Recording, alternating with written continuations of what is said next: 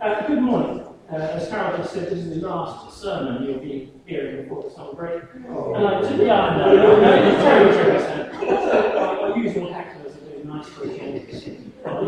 Usual heckler. And today I want to press on to the end of John chapter 8. The next verse you will hear from this virtual pulpit is that of Jim Cronin. Hooray! Who joins us this summer as associate pastor and eventually will be taking over the senior pastorship of the church. And I hope that you'll be able to make it for his and Rachel's commissioning service, which will be that day, the 6th of August. There's not really any great pomp and circumstance, but it will mark a great milestone in the life of this church. And there's an old saying in the vineyard that with the appointing comes the anointing. So I expect this also to be a powerful time in God's presence. When God pours out his anointing, the splashes go everywhere. So it's always a good thing to be at this time. As to what the future holds for Kingdom Vineyard, I'm sure you will agree that maintaining the status quo is too low an aim. We fully expect and we fervently hope that under Jim and Rachel, when they finally do take over the tiller, Kingdom Vineyard is going to thrive and grow in ways we've never seen before. This will bring challenges, as change and growth always do. But the fundamental vision and values of the church will remain unchanged, unless I've had them longer than 6 years. What we're looking forward to is just a bigger and better version of precisely the same church that you guys have signed up for as your members. As we look forward to the handover period, and indeed as we look around at a fast-changing world, I believe the passage I'm about to read contains 3 essential questions as to how we're going to respond to all this. I considered various possible messages for today at this turning point in our life together. But in the end, it became pretty clear that John's Gospel hasn't finished with us just yet. My prayer is that as we read and unpack this passage a little bit, God's Spirit will speak to our hearts and prepare us just a little better for the bend in the road that lies ahead of us.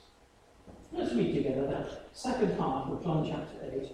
I'm going to start halfway through verse 24. Just a government health warning before I do.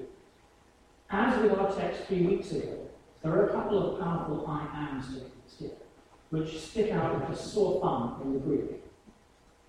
Left alone, that's if we don't add in the spurious word he, as most English translations do, these read as deeply mysterious utterances, troublingly reminiscent of the name that God gives himself to when he's speaking to Moses at the burning bush. I am has sent you. And as I read, I'm going to leave that he out on purpose and let the Greek speak for itself. Because once we do that, it reveals the common sandwich form of reading we so often find in the Bible, where a strong statement is made at the beginning and end of the passage, and the filling in between enhances and emphasizes the point. Once again, government health warning completing. I am no Greek scholar, this is just my own view, so please see what you think. So to John, halfway through verse 24, chapter 8, halfway through 24, and it's Jesus speaking. Unless you believe that I am, you will die in your sins. So they said to him, who are you? Jesus said to them, just what I've been saying to you in the beginning. I have much to say about you and much to judge, but he who sent me is true. And I declare to the world that I have heard from him, what I've heard from him. They didn't understand that he was speaking to them about the Father. So Jesus said to them, when you've lifted up the Son of Man, then you will know that I am, and that I do nothing of my own authority, but speak just as the Father taught me. And he who sent me is with me. He has not left me alone, but I always do the things that are pleasing to him. As he was saying these things, many believed him. So Jesus said to the Jews who had believed him, if you abide in my word, you are truly my disciples, and you will know the truth, and the truth will set you free. They answered him, we're offspring of Adam, and have never been enslaved to anyone. How is it that you say you'll become free? Jesus answered them, truly, truly, I say to you, everyone who commits sin is a slave to sin. The slave doesn't remain in the house forever. The Son remains forever. So if the Son sets you free, you will be free indeed. I know that your offspring are at me, yet you seek to kill me, because my word finds no place in you. I speak of what I've seen with my Father, and you do what you've heard from your father.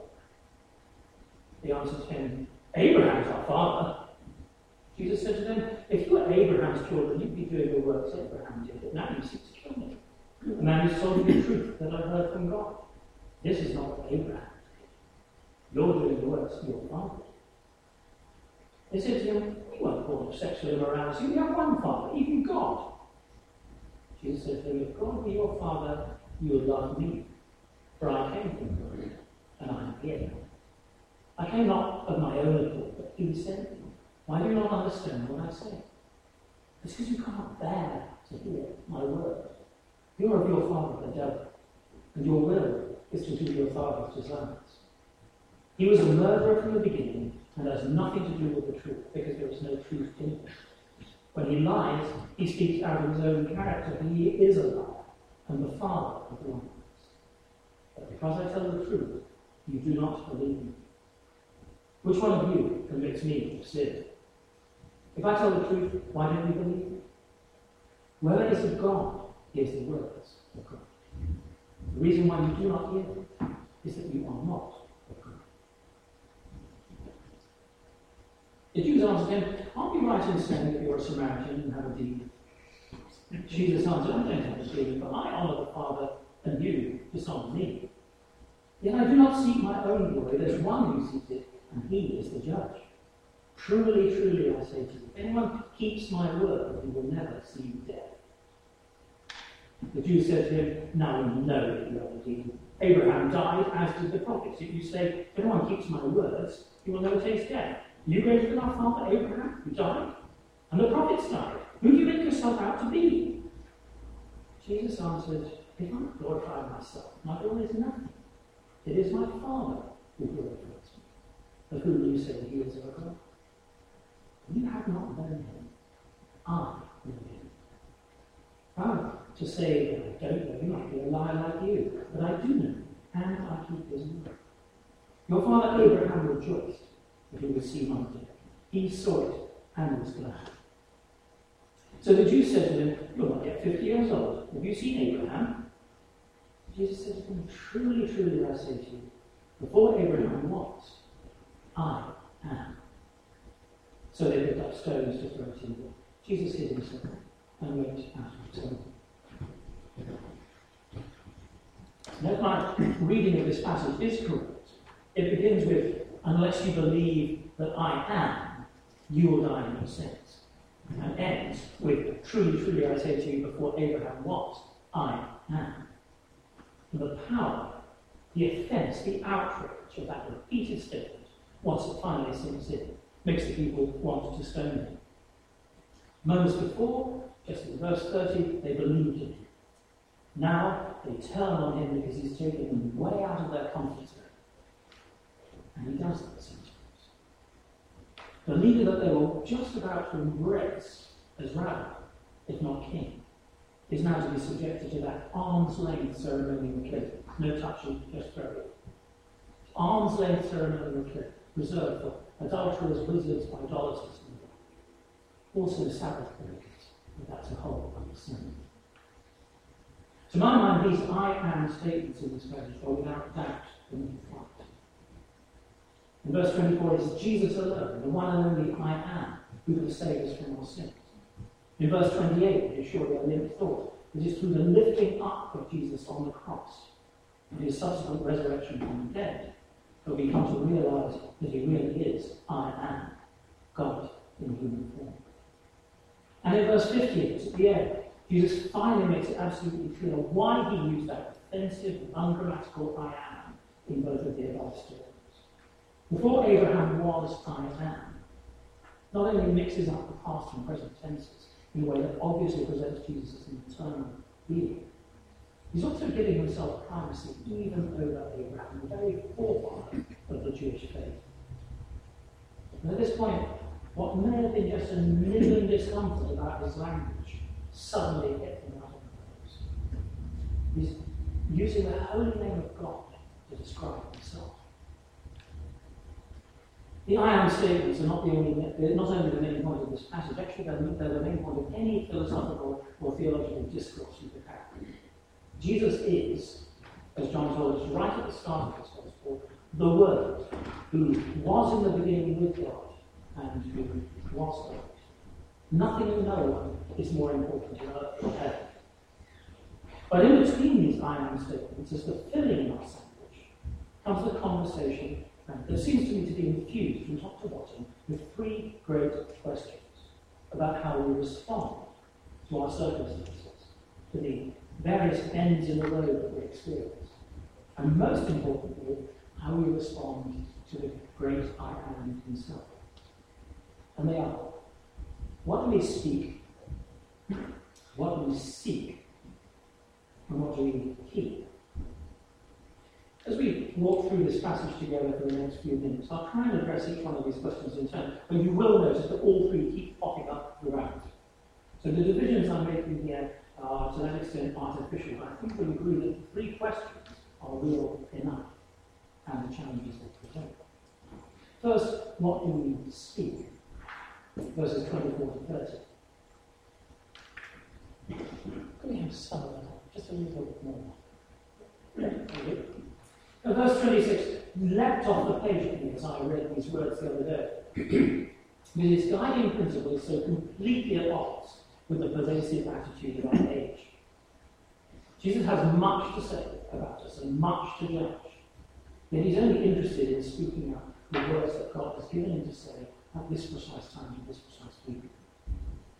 The world rushes to judgment and fairly trips over itself in its hurry to speak. I might be going soft in my old age, I probably am, but this last election has struck me as the nastiest I can remember, and the most devoid of healthy argument. And now that it's over, the name-calling just seems to be louder and more destructive than ever. Yet if I'm honest, I'm as tempted as the next man to rush both to judgment and to speak. The values of the surrounding culture have a way of seeping into our lives. Now, Jesus was never prone to that, and we're supposed to be like him. We too have much to say, and possibly we have much to judge about politics, morals, religion, public safety, and vitally bring it down to an individual level about other human beings too, each one of whom is made in the image of our God. But what we need to do, using our crime squad phrase, is wind our necks in and shut up. Listen. Because it doesn't matter what we think, however certain, however angry we might be. All that matters, in this and every situation, is what God is saying. And he's speaking all the time, if we can only remain silent long enough to hear.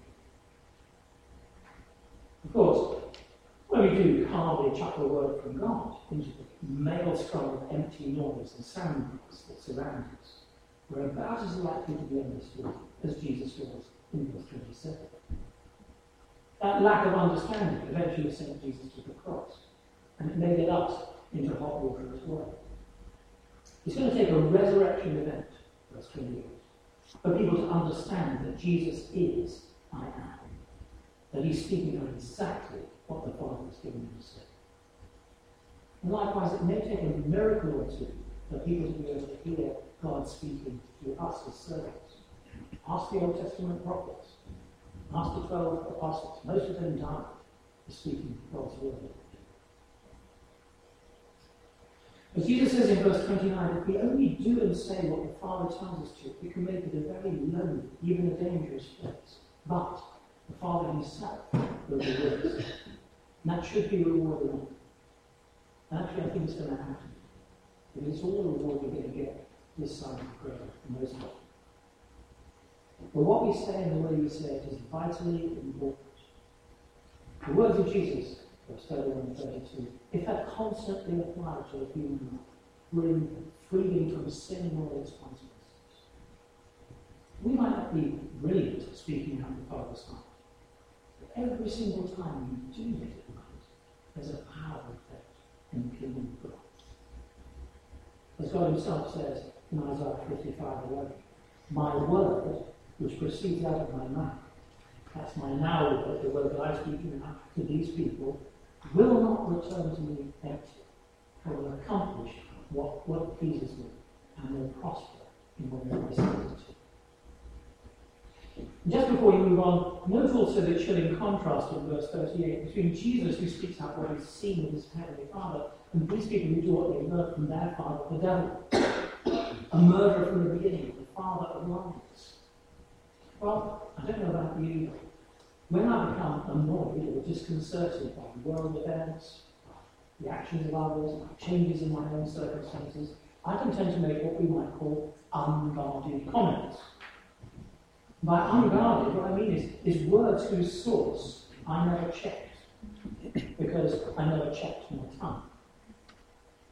If I'm not careful, I'm prone to make statements and criticisms that might have their roots more in the father of lies than they do in the God of all truth. How will I know which it is unless I check? Particularly at times of uncertainty and upheaval, it matters what we speak. Second, what do we seek? Verses 31 to 47. In verse 37 and 40, Jesus accuses the people, startling, of seeking to kill him. Which is a desire that most of them at this point is just buried so deep, they've got no idea that it's there. Yet by the time the chapter closes, it's come right up to the surface.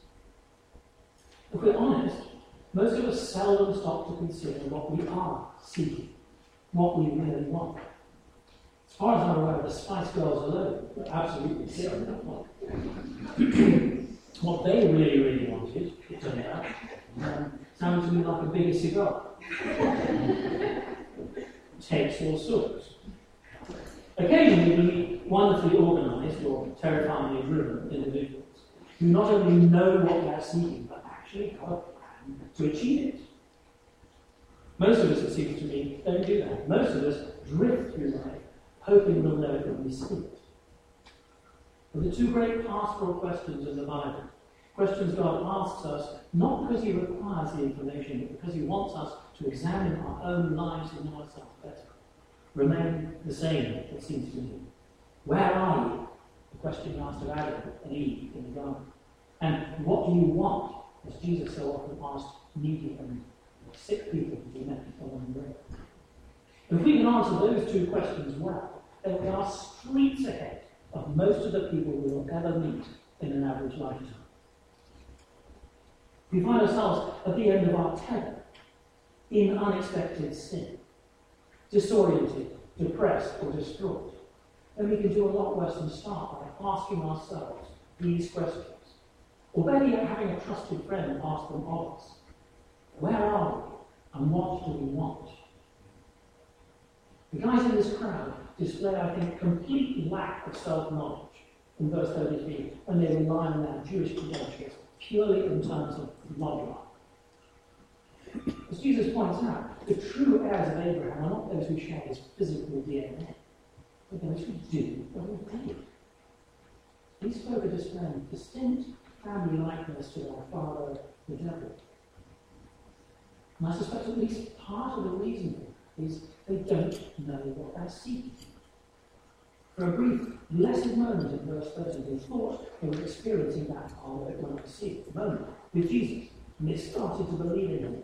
And now he challenges one of their sacred cows, that all-important Jewish bloodline. It soon becomes clear that he wasn't what they were looking for at all.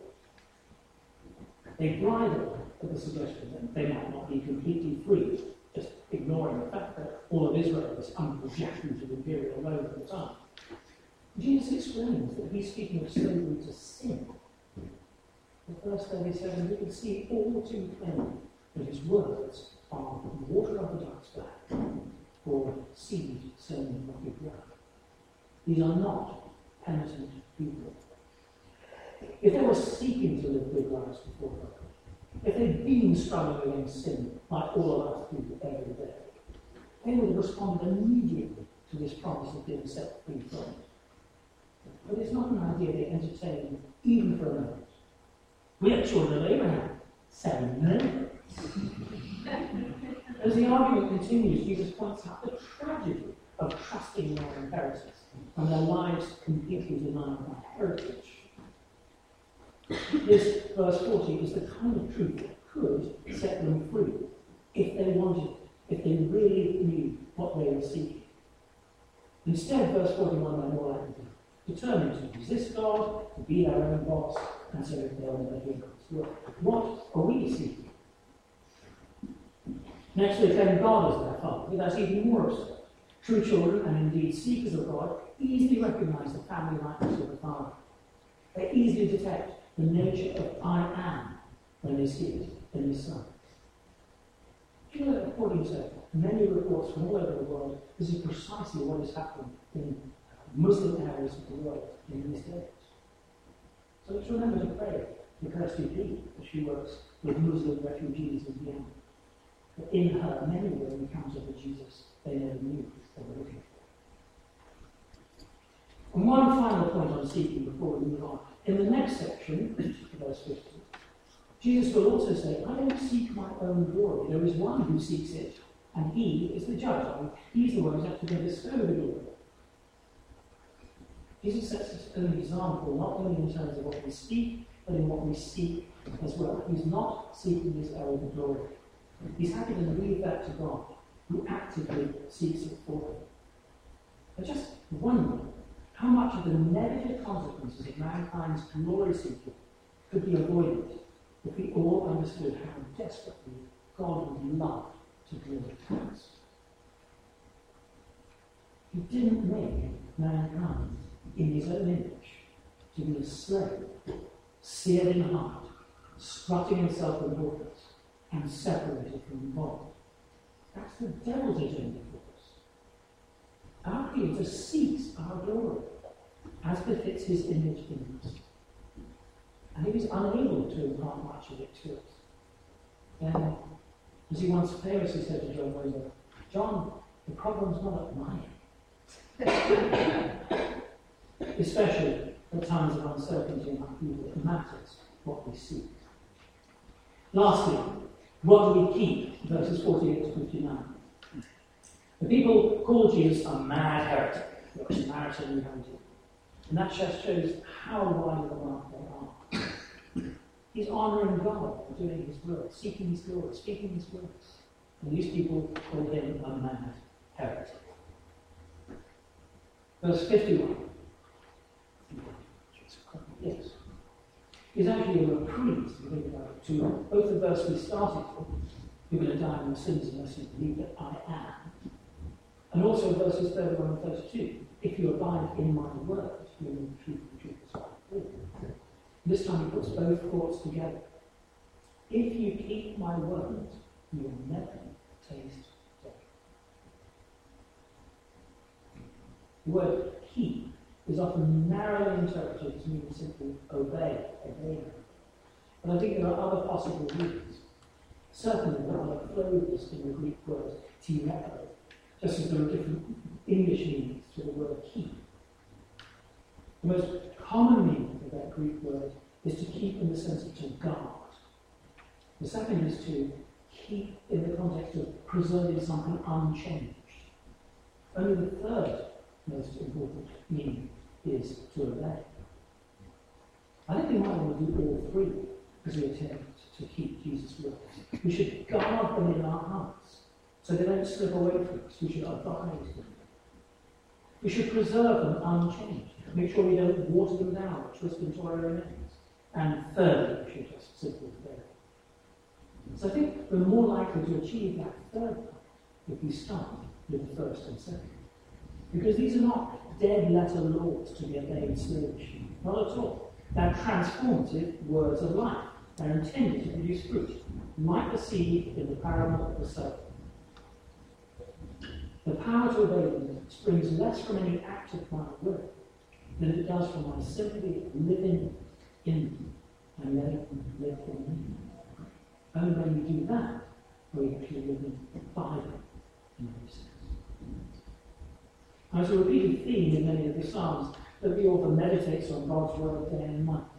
So in this context of keeping, can I ask, what do we meditate on day and night? People we love, people we fancy, people we hate, people we fear, our various worries and concerns, our pain, how wise or wonderful or rare. What do we keep in that sense? Because it seems to me that what we keep flows inevitably through into what we seek and speak as well. Notice in verse 55, Jesus says, he knows the Father and keeps his word. That is our example. Knowing Jesus and keeping his word. It's a thought that chimes in with many of the great principles that have been revealed in this story so far. In this chapter, following the light of the world, so we don't have to walk in darkness. In chapter 7, drinking from Jesus, so rivers of living water can flow out of our innermost being. In chapter 6, eating the living bread that came down from heaven, so we may live forever. In chapter 5, hearing his words and believing God will send him, so we can pass from death into life. In chapter 4, drinking the water he gives, so we may know thirst and it becomes for us a river of living water, springing to eternal life. In chapter 3, believing in him, so we may have eternal life. And in chapter 1, receiving him, so we have the right to become children of God. And in every case, if you notice, there is a transformative interaction with Jesus. But then there's a different life to be lived afterwards. We are becoming children of God. We continuously believe in Jesus to gain eternal life. The river is springing up to eternal life. We pass from death into life and we eat the bread of life, so we know how to live that life. We drink from Jesus so that the life-giving water can flow out of our lives and bless others. And we follow the light of the world in a journey that we still have to walk in that life. So none of these great how-to statements of Jesus in the Gospel of John is about a one-off encounter and then wait for kindness coming in. It's about what we keep. It's about what we keep on doing, who we keep believing, how we keep on living. If we want to see this world transformed and reconciled to God according to his eternal master plan, we have to keep the words of Jesus in all three senses. We have to stay immersed in it, preserve that full meaning, and do our best to obey it. And this doesn't mean applying ourselves seriously to the matters of prayer and privacy, both on our own and in groups. Not every word that Jesus says to us will be found in the Bible. Some he will speak to us as we still our thoughts in his presence. Some he will speak through other people. And once we become sensitized to his voice in the particular ways that he likes to talk to us, sometimes he'll speak to us through songs on the radio, signs on the back of trucks, things in nature, and countless other people. People wear t-shirts with logos. Things like that can speak. Yeah, I don't think the Lord, maybe the Lord is speaking. But the Lord speaks to us in many various ways. But especially at times of upheaval and uncertainty, it's really important what we keep. From what we keep will spring what we seek and what we speak. And what we speak can be words of eternal life, helping people, as is the logo of this church, to make connections with God. Why would we settle for anything else? Why do we settle?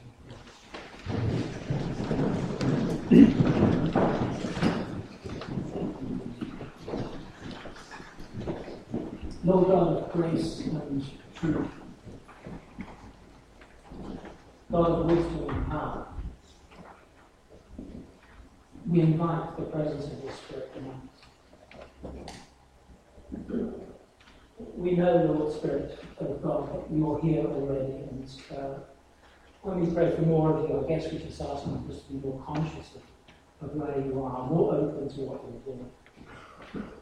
So will you change our hearts, change our minds as we stand before you now? Minister to your people.